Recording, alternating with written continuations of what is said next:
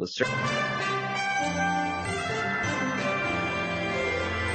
the heart of our nation's capital, here's Family Research Council President Tony Perkins. Welcome to Washington Watch. My name is Joseph Backholm, sitting in for Tony today. Glad that you have joined us. 2 years ago, Family Research Council rolled out the Stand on the Word Bible reading plan to encourage people to read through the scriptures. Now, some of you might wonder, what's a public policy organization in Washington, D.C. doing promoting the Bible?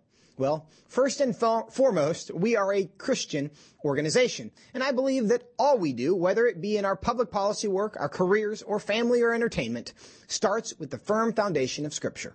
After all, whatever we do, and we are going to do it to the glory of God. And how do we do that unless we know what God has to say about these issues? So I encourage you to join us. Sign up now and join us in January for our Stand on the Word 2-year Bible reading plan. For details, visit frc.org/Bible. You can join everyone here at FRC in our Bible reading journey, frc.org/Bible. Hope that you will do so. And now, for our news today, inflation is at the highest levels in 40 years. Did the Biden administration really cause it? And is there anything that can be done to stop it? We'll talk about that with Wisconsin Representative Brian Stile. In addition, the United States is staging a diplomatic boycott of the Olympics in China, and the international community has officially stated that the Chinese government's actions against Uyghur Muslims is a genocide. Is this going to have any impact on China? At the end of the program, the third installment of George Barna's 2021 Millennial Survey has been released. Millennials seem to have a favorable view of Jesus, but not the church. What's it all mean? We'll discuss it with the creator of the survey, George Barna. But now, for the headlines. Breaking news today from the Supreme Court on an important abortion case. No, it's not that abortion case. We'll likely be waiting until June before the Supreme Court issues a decision in Dobbs, which could overturn Roe v. Wade. This decision involves the Texas Heartbeat Bill. The Supreme Court made a surprise announcement yesterday that they would be releasing a decision today, and they did. Help us understand the decision and what it means for abortion in Texas and America is my colleague, FRC's Research Fellow for Legal and Policy Studies, Catherine Beck Johnson. Catherine, welcome back to the show. Thanks for having me, Joseph. It's great to be back on with you. Well, we're glad to have you. There's some good news here in that there's a lot of activity for pro-lifers to be keeping track of. The bad news is it's easy to be confused by all of us. If you could start off by reminding us what the Texas Heartbeat Bill was and why it was at the Supreme Court. That's exactly right. It can be certainly confusing. It's a nuanced opinion, a nuanced case. So Texas passed a heartbeat ban, banning abortion after a heartbeat can be detected, which is around 6 weeks. Because this would be unconstitutional under Roe and Casey precedent for the state to enforce that law, the authors of the bill were very creative and came up with a mechanism where the state was actually not permitted to enforce the law. Instead, it would be private individuals enforcing this law.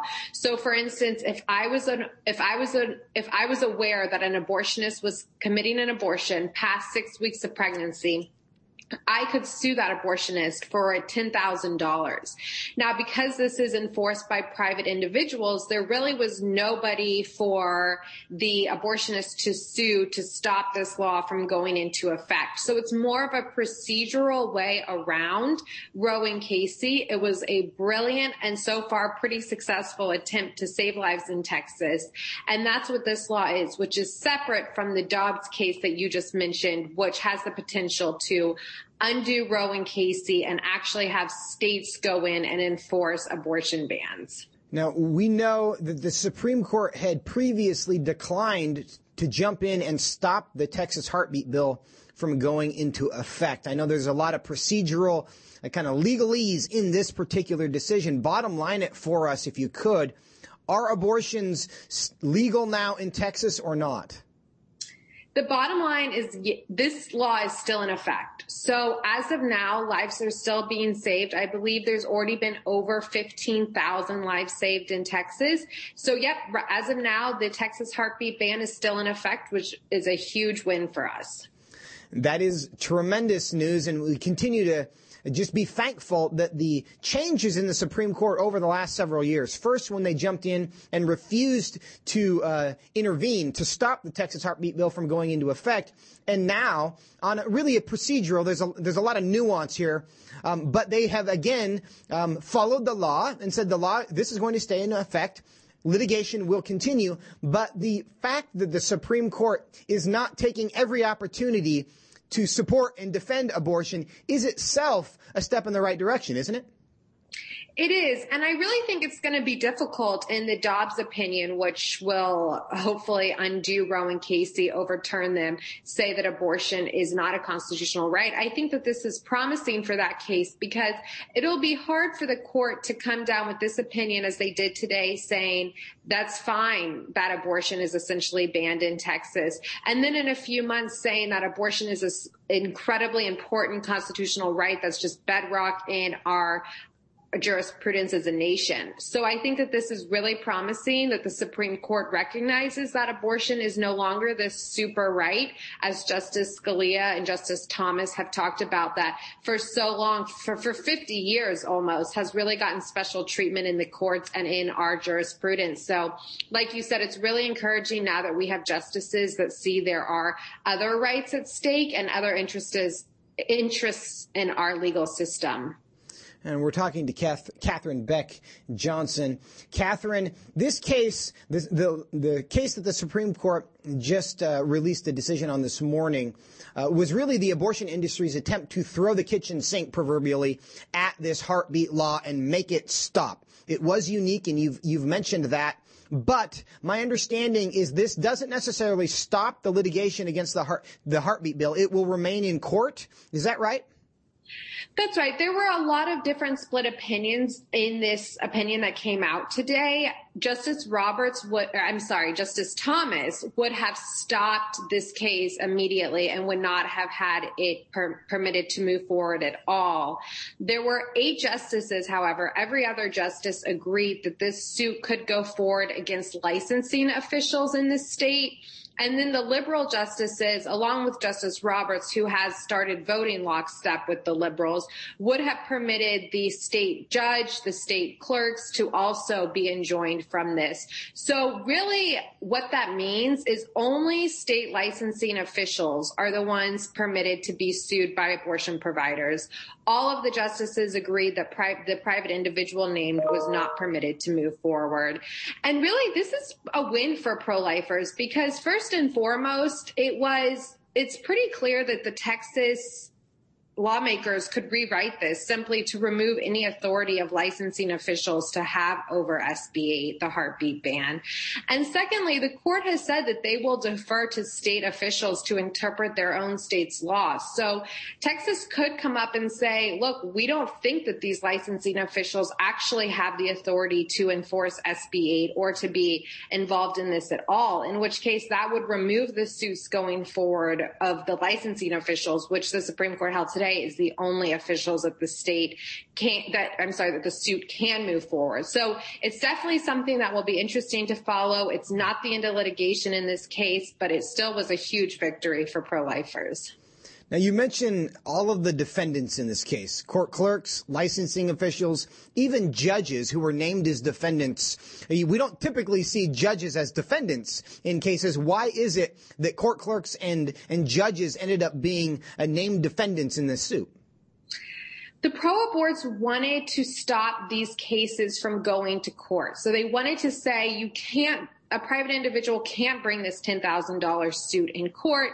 Therefore, state judges and clerks cannot hear any case pertaining to this topic. And that really would have been an incredibly aggressive move. That would have been unheard of, unprecedented for the Supreme Court to prevent state judges from hearing any case pertaining to what this law permitted, which was which happened to be an abortion case. But it really would have been unprecedented for the Supreme Court to come in and stop state judges from hearing a case that pertained to any issue. So it isn't really a radical step of a conservative court to defend the pro-life position. It really is just a defense of the justice system as we have been operating for a long time. Is that true? That's exactly right. Because the case deals with abortion, the left is painting this as just radical hacks on the Supreme Court. But really what we have are justices who are smart, who have deliberated, and who recognize that abortion is done getting a pass in our court system. And that just makes the left very upset because abortion is their most cherished right that should get any pass that they deem worthy, which happens to be every pass. And to that point, if we are now doing a better job of evaluating these cases on the merits rather than with consideration to the underlying political issue, what do you think the future is for the Texas Heartbeat Bill? I think that it definitely depends what happens in Dobbs. You know, what is best case scenario is that in Dobbs, Roe and Casey are overturned and states have the authority to go in and outlaw abortion starting at conception. And with that, the state would have the authority to press criminal charges to the abortionists, to those who help. You know, I don't think any state plans to criminalize women at all. This would very much be targeted towards the abortionist. And that is stronger than relying on individuals to have a $10,000 fine. And so what happened in Texas was very much a result of being bound by Roe and Casey, and it was a brilliant workaround. But best case scenario is that Dobbs overturns Roe and Casey, and the state has the authority to ban abortion at conception. I've heard some concerns about the Texas Heartbeat Bill and the idea that the same mechanism of allowing individuals to sue to enforce a law could be used by the left to, for example, sue people for violation of, or for gun rights violations or things like that. Do you think that there's any concern about this mechanism used in the Texas Heartbeat Bill being used by the left on issues that the right might care about? I don't, because first we need to be aware that the left already is going after the rights. And I think that this is very clear, like in Masterpiece Cake Shop and other instances, the left has written laws that infringe on our religious liberty and everything else. So the left certainly does not feel bound to play by any neutral standards. And I also think that there is very much a difference between a written First Amendment right, such as to free speech, and a court-made right of the so-called right to an abortion. The courts might view them similarly, but they also might not when it comes to this mechanism. So we'll have to stay tuned to see what happens if the left does go after a fundamental written First Amendment right or Second Amendment right. So, Catherine, I think it's the last question. Your general sentiment about how this is all going to shake out. We got Dobbs, we got the Heartbeat litigation. What's the timeline? What's the end result of all this going to be? I think it's incredibly hopeful for the pro-life movement. We've picked up steam. We have good justices. And like I said earlier, 15,000 lives have been saved in Texas, and we look forward to that number only increasing across the nation. Well, we are encouraged by your optimism. We share it, and we will be in prayer. Catherine Beck Johnson, thanks so much for your time. Thanks for having me. And stay with us. We are going to change the subject. The other breaking news of the day, inflation. Congressman Brian Stile from Wisconsin will join us to talk about who's at fault, anyone, and what should we be doing about it. That's coming up next here on Washington Watch. Stay with us.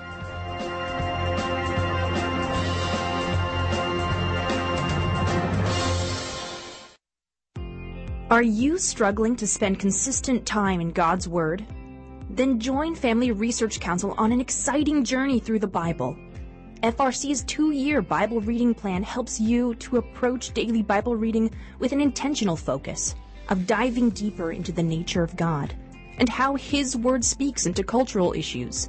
By studying the Bible, we can see the grandeur of God unfold throughout the past. The Stand on the Word reading plan takes you through daily scripture in an engaging manner to help you stay grounded in God's truth. All wisdom comes from God, and He has given us the Bible as a way to understand the world. Start this adventure today with Family Research Council. When you sign up, we'll text you every Sunday with daily passages and questions that help prepare you for conversations with your friends and family. To begin this journey, visit frc.org/Bible. With the current division and confusion of our culture, it is so important for Christians to root ourselves in the truth of God's Word, so that we are prepared to give a reason for the hope that we have. For this purpose, Family Research Council launched the Center for Biblical Worldview.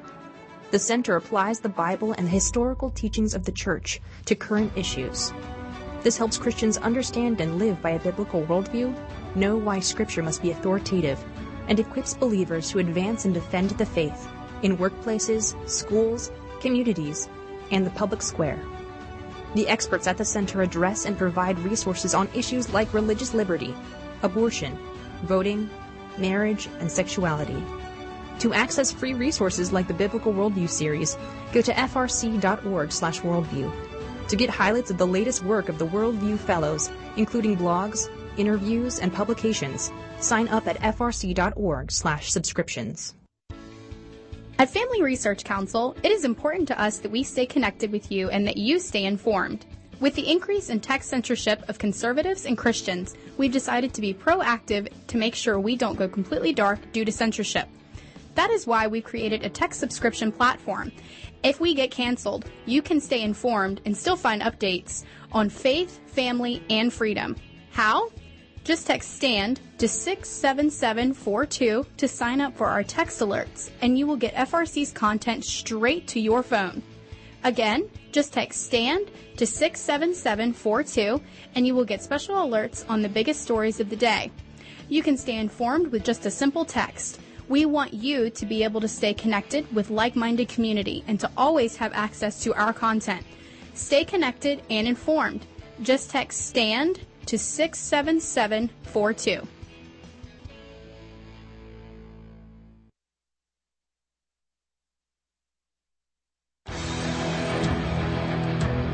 Welcome back to Washington Watch. My name is Joseph Backholm, sitting in for Tony today. So glad that you are with us. Reminder that you can find this and every program at TonyPerkins.com. This morning's Washington Post headline screamed what we all know and have been seeing in our bank accounts. Prices climbed 6.8% in November compared with last year, the largest rise in nearly 4 decades as inflation spreads through the economy, the headline read. And that headline is describing the finding of today's report from the Bureau of Labor Statistics, which showed that prices rose a whopping 6.8% in the last month, the largest 12-month increase since June 1982, 39 years ago. Now, President Biden had anticipated this issue of inflation, and he talked about it as far back as June. Here's what he had to say then. And by the way, talking inflation, the overwhelming consensus is going to pop up a little bit and then go back down. No one's talking about this great, So, again, if it turns out that what I've done so far, what we've done so far, is a mistake, it's going to show. It's going to show. Here to break down what that means is the ranking member of the House Select Committee on Economic Disparity and Fairness in Growth, Congressman Brian Stile of Wisconsin. Congressman, welcome to Washington Watch. Thanks for having me on. Well, you saw President Biden's comments there from June. Is this something that just popping up and will pop back down, or was it a mistake? Clearly not. I mean, the Biden administration has been pouring gasoline on this fire, and it's been getting worse, and it's clobbering people in their pocketbooks. The inflation numbers we saw today only confirms what everyone knows. When you go to the gas pump, it costs more. When you go to the grocery store, it costs more. If you're out Christmas shopping, it costs more. And it's clobbering American families who are struggling to get by. We need a change of course in policy in Washington, D.C. We need to kill the Build Back Better plan before it bankrupts Americans. Do you think the inflation that we have seen in the last 12 months is a permanent fixture of our daily lives moving forward now? Well, this is the real concern. If we don't have a change of course in policy, we're going to continue to see rising prices. What we need to do is get our spending under control here in Washington, D.C. And inflation is clobbering American families, and in particular, low-income families and seniors on fixed incomes. And so while the Democrats claim to be trying to work for those individuals, what they're really doing is taxing those individuals through higher costs.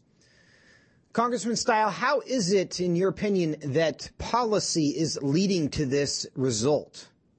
Well, we're getting a double whammy of both fiscal and monetary policy being in the wrong direction. One, we have the Federal Reserve pumping trillions of dollars into the economy at the same time that we have seen spending explode on the fiscal side here in Washington, D.C. And so not only do we have trillions flowing into the economy through the Federal Reserve bulking up its balance sheet, we also have a series of, quote, COVID bills that don't have a whole lot to do with COVID, but have a lot to do with pumping money into the economy at a way that's overheating our situation and driving costs up.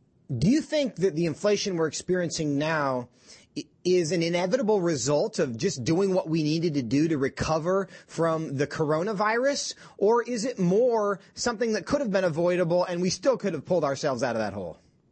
We should have never gone down the path that we have this year. Out of the gates, you could have a real conversation when governments were closing businesses around the country. But as we got into 2021 and the Democrats passed on a partisan basis a reconciliation bill for $1.9 trillion, that really sent us on this runaway course. And the Democrats now pass another $1 trillion plus for infrastructure, although we know that that means green charging stations and aspects of the Green New Deal. It didn't have a lot to do with roads and bridges. And now they're fighting to try to pass a BBB plan that's going to spend trillions more. What we need to do is rip the Band-Aid off of COVID, get our lives back, and get prices under control. Now, you mentioned the Build Back Better plan that President Biden is continuing to prioritize. These new numbers, do you think they will have any impact on Congress's reception to the Build Back Better plan? Well, this is what Congress's goal is, and what my goal is to inform the American people what is in Build Back Better so that we can actually kill it in the Senate. Most people don't fully understand what's in the bill, and when they actually look at the underlying policies, they don't want them. On the surface, it sounds maybe good to say that we're going to provide child care for free to everyone. When you actually rip off the cover of this book and you start looking inside, what it really means is higher costs for child care for average American working families. It moves us in the wrong direction, and the more we inform the American people through programs like yours, the better off we're going to be of being able to actually kill this bill in the United States Senate. We're talking to Congressman Brian Stiles from Wisconsin. Now, you mentioned the fact that just pumping money into the economy is what one of the things that's leading to inflation. Is the fact that we already are experiencing shortages in goods contributing to that? That's a factor that we've run up demand on goods rather than services. But another massive factor is our worker shortage, which is being exacerbated by Democratic policies. The Democratic policies being put forward are discouraging workers from returning to the workforce. The labor shortage in and of itself is a huge factor in the inflation and the higher prices that Americans are seeing every day.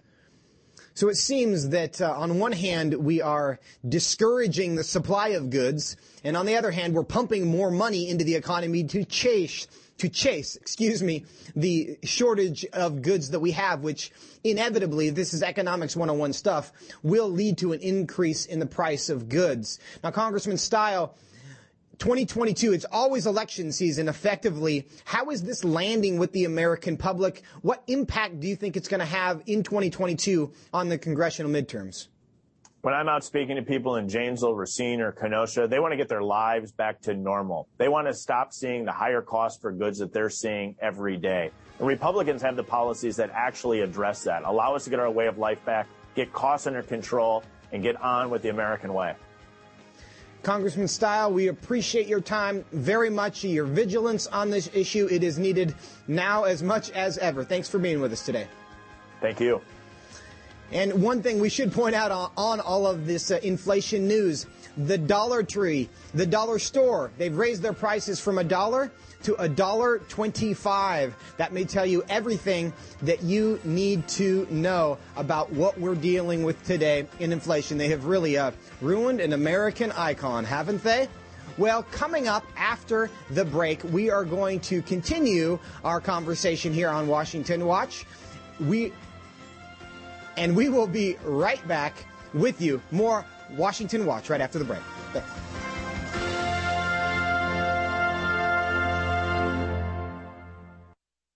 What is religious liberty and why should you care about it? Simply put, religious liberty is the freedom to choose your religious beliefs and to live according to those beliefs. Why should we care about this freedom? At Family Research Council, we care about religious freedom because we believe that it is an inherent human right that all governments have an obligation to protect. Tragically, not all governments do. Religious persecution is a tragic reality around the world that is not often acknowledged by the media, even though attacks on people of all faiths continue to increase globally. In Scripture, God calls Christians to pray and care for the persecuted church, the downtrodden, and those who cannot help themselves. Therefore, we must be advocates for those persecuted for their faith. To access Family Research Council's latest resources and to learn more about religious freedom and what you can do to help the persecuted, go to frc.org/religiousliberty. Do you want to be able to stay up to date on conservative news? Are you looking for Christian resources to help you stay politically engaged? Then download Family Research Council's Stand Firm app. With all of our content available at your fingertips, you will conveniently be able to stay up to date throughout your busy day. The Stand Firm app will give you access to a variety of resources, such as our most recent episodes of Washington Watch with Tony Perkins, tweets and other social media posts, and our latest blogs, updates, and publications. Additionally, you will have the opportunity to take action and make your voice heard by contacting your elected officials on the issues that most concern you. Visit the App Store on your smartphone or mobile device and search Stand Firm to download Family Research Council's official Stand Firm app. Chestnuts roasting on an open fire. Welcome back to Washington Watch. My name is Joseph Backholm, sitting in for Tony. So glad that you are with us on this lovely Friday. The atrocities committed against the Uyghur minority in China's Xinjiang region have been getting well-deserved attention this week, following Monday's announcement by the White House that the United States would have a diplomatic boycott of the Beijing Winter Olympics. The House of Representatives followed up with 3 bipartisan pieces of legislation to hold China accountable for their human rights abuses. And yesterday, the London-based Uyghur Tribunal issued a judgment based on its year-and-a-half-long investigations on the atrocities in Xinjiang. On the basis of evidence heard in public, the tribunal is satisfied beyond reasonable doubt that the PRC, by the imposition of measures to prevent births intended to destroy a significant part of the Uyghurs in Xinjiang, as such, has committed genocide.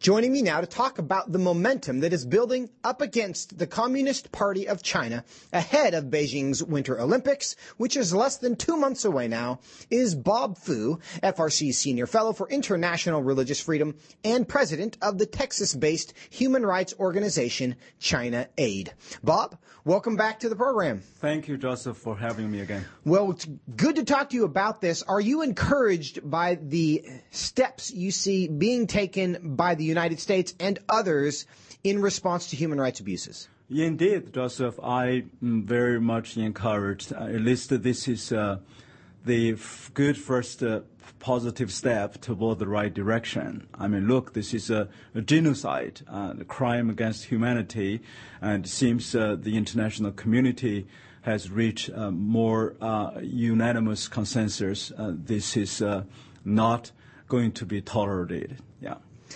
Do you think there are additional steps the United States should be taking in response? Well, absolutely, there should be additional steps to be taken.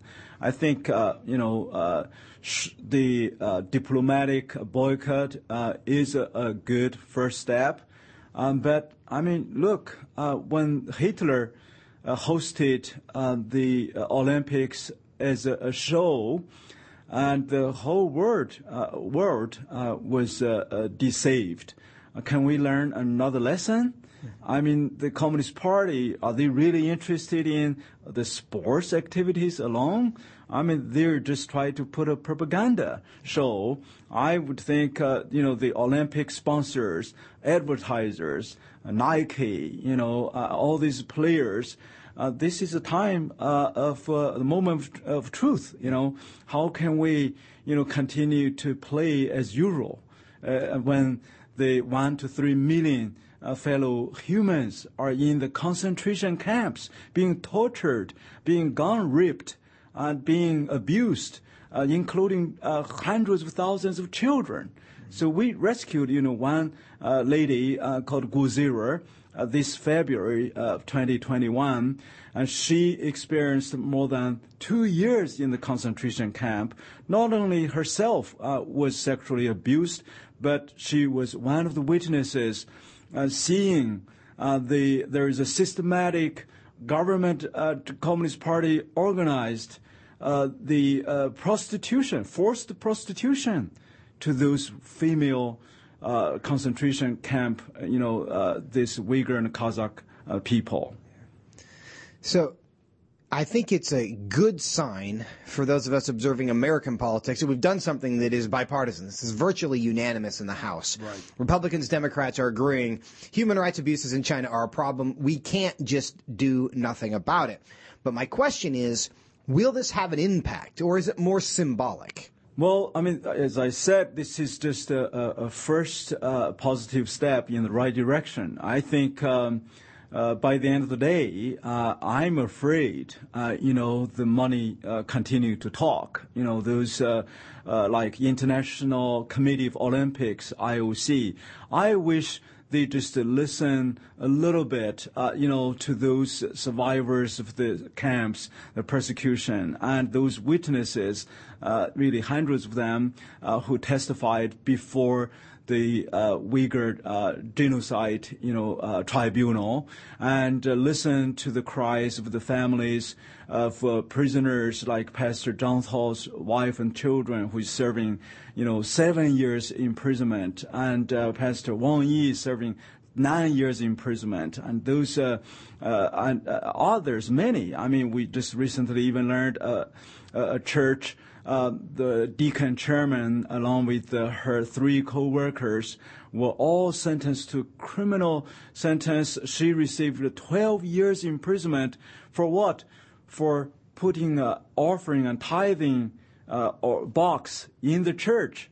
That's called financial fraud. 12 years imprisonment. So where are the conscience of those people? And I think the WTA, the Women's Tennis Association, made the right decision. They are indeed the encourager. I think all these sports association should learn from them. Yeah. They rather just to kowtowing to the Chinese money, which means $1 billion. WTA withdraw the whole 6 games. From today's on, from Chinese market, in order to tell the Chinese Communist Party, enough is enough. We don't need your money. Bob, you make a really strong case, and we're thankful you're here to make this case, because you're right. The human rights abuses are serious. They deserve international attention. They're getting a little bit now, but we think we need more, and we appreciate you bringing that to our attention. Unfortunately, that's all we have for now. We're going to have to continue this conversation a little bit later. So thank you for joining us, Bob. Thank you, Joseph. And we will continue this conversation because this story must be tracked. The issues are just too important. But stay with us. More Washington Watch on the way right after the break. We'll see you then.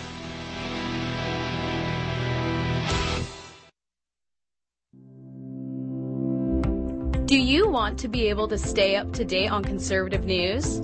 Are you looking for Christian resources to help you stay politically engaged? Then download Family Research Council's Stand Firm app.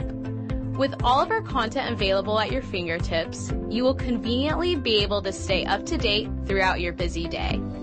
The Stand Firm app will give you access to a variety of resources, such as our most recent episodes of Washington Watch with Tony Perkins, tweets and other social media posts, and our latest blogs, updates, and publications. Additionally, you will have the opportunity to take action and make your voice heard by contacting your elected officials on the issues that most concern you. Visit the App Store on your smartphone or mobile device and search Stand Firm to download Family Research Council's official Stand Firm app. What is religious liberty and why should you care about it? Simply put, religious liberty is the freedom to choose your religious beliefs and to live according to those beliefs. Why should we care about this freedom? At Family Research Council, we care about religious freedom because we believe that it is an inherent human right that all governments have an obligation to protect. Tragically, not all governments do. Religious persecution is a tragic reality around the world that is not often acknowledged by the media, even though attacks on people of all faiths continue to increase globally. In Scripture, God calls Christians to pray and care for the persecuted church, the downtrodden, and those who cannot help themselves. Therefore, we must be advocates for those persecuted for their faith. To access Family Research Council's latest resources and to learn more about religious freedom and what you can do to help the persecuted, go to frc.org/religiousliberty. Attention university students. Are you looking for an internship that will help you grow as a Christian leader and allow you to positively influence the culture? Then Family Research Council's internship program is for you. FRC's life-changing 12 to 15-week internship program will prepare and equip you for the next step in your professional journey. You'll enjoy a speaker series focusing on careers and callings, lectures from prominent conservative leaders, and weekly biblical worldview training. All of these offerings were created to aid you in your personal and professional development. As an intern, you will have the opportunity to work side by side with our experts in policy, communications, event planning, and more. The real-world experience you gain will prepare you to pursue a career of influence and make a difference wherever God calls you. This paid internship offers fully funded housing in the heart of downtown DC, giving you the chance to experience our nation's capital. Visit frc.org/internships to apply. Beginning to look a lot like Christmas. Welcome back to Washington Watch. My name is Joseph Backholm, sitting in for Tony. So glad that you have joined us today as we get ready for the Christmas season. Now, for the past 2 weeks, we've been having a Stand Mug giveaway, hearing from our viewers and listeners about what they stand for and why. And here is your Stand Mug. The final Stand Mug giveaway winner is Alan from the great state of Texas, who stands for the rights of the unborn. Alan shared with us, "Because I was adopted as an infant, I thank the Lord every day that I was not conceived during a time when abortions were popular, or I very likely wouldn't be here. Therefore, I stand for the rights of the unborn and would like to see a bigger emphasis on adoption." Thank you for sharing that, Alan, and we hope your new Stand Mug will encourage you each day to keep standing. Congratulations on being the final winner of our giveaway. Now, if you didn't win a mug and want to get one for yourself or as a Christmas gift for someone else, you'll be glad to know that the Stand Mugs are available for purchase. Just visit TonyPerkins.com to find out how you can get one. And now, for our final segment of the day. Baby Boomer and Gen X parents, this one is for you. Do you have a millennial family member? Are your Christian faith and values being effectively instilled in your kids? The latest installment in my colleague George Barna's polling suggests that many Christian parents may not be as effective as they had hoped. George, welcome back to the program. Thanks, Joseph. Always good to be with you. Well, it's great to have you. An important topic as always. First off, tell us what your survey found about the religious identity of most millennials. Well, interestingly, we found that about 2 out of 3 of them, literally 65%, call themselves Christian. We found, however, that the second largest and really the only other significant block of millennials are those who have no faith tradition at all. They don't relate to Christianity. They don't relate to Eastern faiths. They don't relate to Islam. They don't relate to anything else. And so you have just a handful of people who would say that they associate with Judaism, Mormonism, any of the Eastern faiths and so forth. However, I think, Joseph, it's important that we keep in mind that when we say they're calling themselves Christian, we also discovered through the survey that when they use the term Christian, they probably mean something different than you and I might. What we found is that to them, Christian is a generic term. All it means to them is that I'm a good person. It doesn't even mean that they're a religious person. It just means that they try to do what they think is right. And so it's become a generic term, kind of like Kleenex or Xerox. Now it simply means, yeah, I'm good.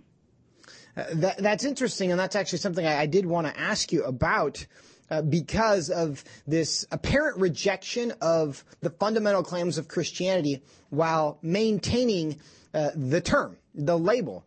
Why is it that they're not just walking away and saying, I'm just a good person, but I'm not a Christian? It's because I don't believe Christian things.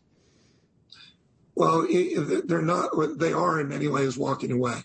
When we looked at their behavior, for instance, what we found is that they're probably about a third less likely than older Americans to actually participate in many of the common Christian activities, whether that's attending church, reading the Bible, donating money to a religious center, volunteering to help for religious purposes.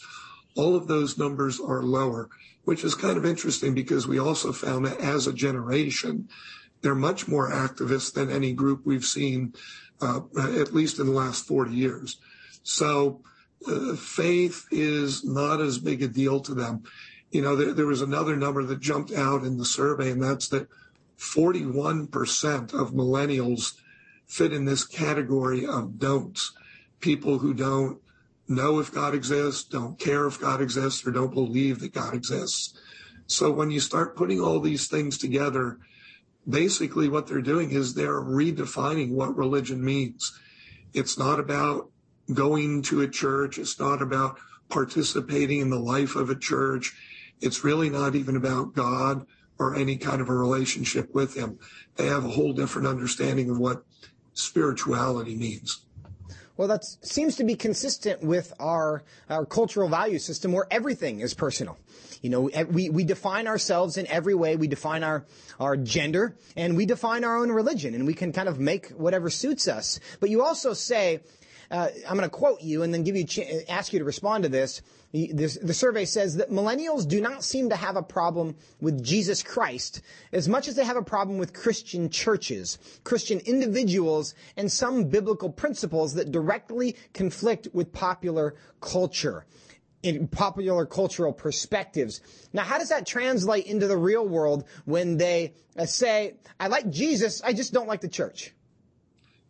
Yeah, what we found is that for the most part, they're okay with Jesus. It reminds me of the old song, Jesus is just all right with me. And that's kind of where they're coming from. But they've had a series of not very positive experiences with Christians themselves. What we heard through our survey is that for the most part, they think that Christian individuals are hypocrites because they say they believe one thing, but they live differently. They would say that, they have problems with the pastors of Christian churches. In fact, when we looked at opinions about many different types of cultural influencers, pastors didn't fare all that well. Only 26%, just 1 out of every 4 millennials, say that they always or almost always feel that they can trust pastors of Christian churches to say or do what's right. That's pretty low, 1 out of 4. So you've got the two primary representatives that they encounter on a day-to-day basis who they really don't trust, they don't believe in, and that's really it's made a dent in their ideas about what Christianity is. Well, George, I am the son of a pastor, and I would say that I even relate to that in some ways. And I'm going to ask this question: is there details about why that distrust exists? Why are millennials? Why are young people having issues with people that used to be just generally respected in the community? You know, when we look at this whole shift, I think what's driving it, there are several things. One of those things is the different belief structure that they have, where when we look at millennials now, their beliefs are very different. They're not biblical in nature, which makes sense because they don't read the Bible. They don't believe in the Bible. They don't believe that it's relevant. But a second thing beyond their beliefs are their experiences. So the exchanges that they've had with individual Christians or with pastors have not brought them to a positive place of saying, yeah, Christianity really holds the answers. Christians are the kind of people I want to be with. You know, we look at some of the key issues of the day, whether it has to do with sexual identity or race relations and so forth. They don't believe that Christians have really come to grips in a realistic manner with these issues. But we also know that part of what's driving them away from Christianity is what's being modeled for them by Christians, as we talked about, you know, their compromise of Christian beliefs and hypocritical lifestyles. And also in terms of relationships, they haven't had good experiences with people who are professing Christians when it comes to being supportive and understanding in those personal relationships. So does that suggest that there is a way to restore the trust in the church and in pastors and spiritual leaders in the institution without abandoning the fundamental tenets of Christianity? Yeah, as we explored this a little bit, what we found was that most millennials oppose being overtly evangelized. They oppose being hit over the head with the scriptures and saying, here's the truth, take it or leave it, because they've chosen to leave it. But what we did find is that when somebody is willing to listen to them, when somebody is willing to build a long-term relationship with them, where it's not about believe what I believe or I'm leaving you, but it's about a more Socratic-oriented exchange. That is where we ask questions because we really care about the person. We're really trying to understand what they believe and why. All of those kinds of things that go into a longer term unfolding of a partnership in life, a real desire to support the other person. Now, that doesn't mean that we compromise what we believe. We have to have a clear sense of our narrative, if you will, you know, in postmodern terms, giving people a sense of what Christianity is about, why we believe it, what it looks like in our life, why we think it makes sense, but not trying to force people to believe that, giving them the option to make their own choices because they're going to anyway, but simply letting them know, you know what, this is where I'm coming from. If we can be friends, but I can't compromise what I believe. I'm not asking you to compromise what you believe, but I would ask you to consider these other ways of thinking. They've worked for me. They're working for a lot of other people. They may well work for you in certain situations. You might give it a try. Yeah. Now, George, we know that churches are imperfect places. But we also know that because we live in a spiritual war, there are people and there are cultural forces that want to malign and misrepresent the church. Do you think millennials' concerns with organized churches are primarily the result of real problems within the church that are fixable and should be fixed? Or is there a smear campaign against the church by those who hate the church that's being effective? Well, I think it's a combination of both, Joseph. What we found is that most millennials have had experience in and with churches. So they're not just talking out of school. I mean, they've been there. They know what they've gone through and whether or not it worked for them. On the other hand, now that most of them have made a decision to detach from a local church or some kind of a spiritual body, a community of faith, that decision is being reinforced by what you described as a smear campaign. You know, a lot of negative comments that you would find particularly in social media, but also around the water cooler and other places in the marketplace where people go. It's common to dump on the church. And so what that's doing is that's reinforcing their decision to pull away from organized Christianity. Remember that millennials don't have positive perspectives about institutions overall. And so when they look at local churches, when they look at denominations, when they look at church-related organizations or faith-related organizations, their initial inclination is to doubt their sincerity and to doubt the positions that they're taking. So it's a difficult thing that has to be overcome. It's going to take a long time. But the only way that we're going to get there is by loving them back into God's arms. George, another finding in your study, you say that despite a dramatic decline in belief in a transcendent sovereign God, atheism has not been widely embraced by millennials to fill that vacuum. So they're not taking this affirmative opposition, denial of the belief of God. Does that mean that are they still looking for something? Are they content, or are they wanting a home? Yeah, great question. And one of the key things to me in answering that is to recognize that 75% of millennials tell us that they're still seeking a sense of purpose and meaning in life. Obviously, going back to Blaise Pascal's old quote about there's a God-shaped hole in each of us that only he can fill. That's what they're looking for, is the true God, the God who created them and loves them. They don't buy that ideology right now, but that's ultimately what they're searching for. So, yeah, there's an opportunity for them to come back to God. Right now, they're basically saying, look, I'm just confused. I feel alone. I feel isolated. I don't know what to make of all this. I'm fearful about life. These are all the kinds of things that God can take care of. They don't realize that. So, yes, there's a possibility they'll come back.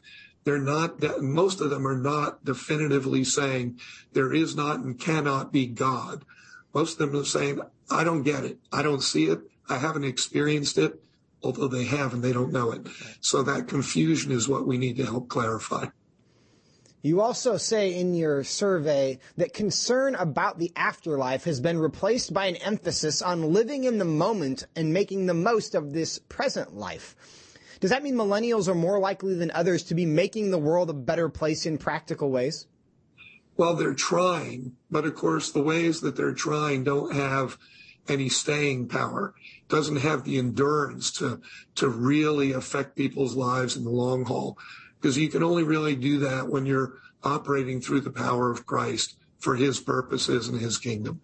And so what we have here is a group of people who, as they're trying to be good people based on their own efforts, their own best thinking, they're finding that that's really tough slogging. It's not working well for them. They don't know what else to do, so they just keep trying different approaches. But, they're also at a point where now there's a greater openness to Eastern mysticism, where 1 out of 4 of them now have bought into ideas about their own higher consciousness that they're trying to evolve into, have bought into the idea that we're all God or that there are multiple gods. So they're still exploring. There's an opportunity here for us to help them clarify that. They're not going to find it through their own best efforts, just trying to make the world a better place. They've got to do that in partnership with the living God. George Barna, greatly appreciate your research and your time sharing it with us. It's a call to action for all of us. Thanks so much. Thank you, Joseph. And for those of us who are parents, and we are trying, we are doing our best, we have to know, how do we make sure that our kids' faith is rooted in the right things? That's what we have for today here on Washington Watch, friends. We look forward to talking to you next time. We'll see you on Monday.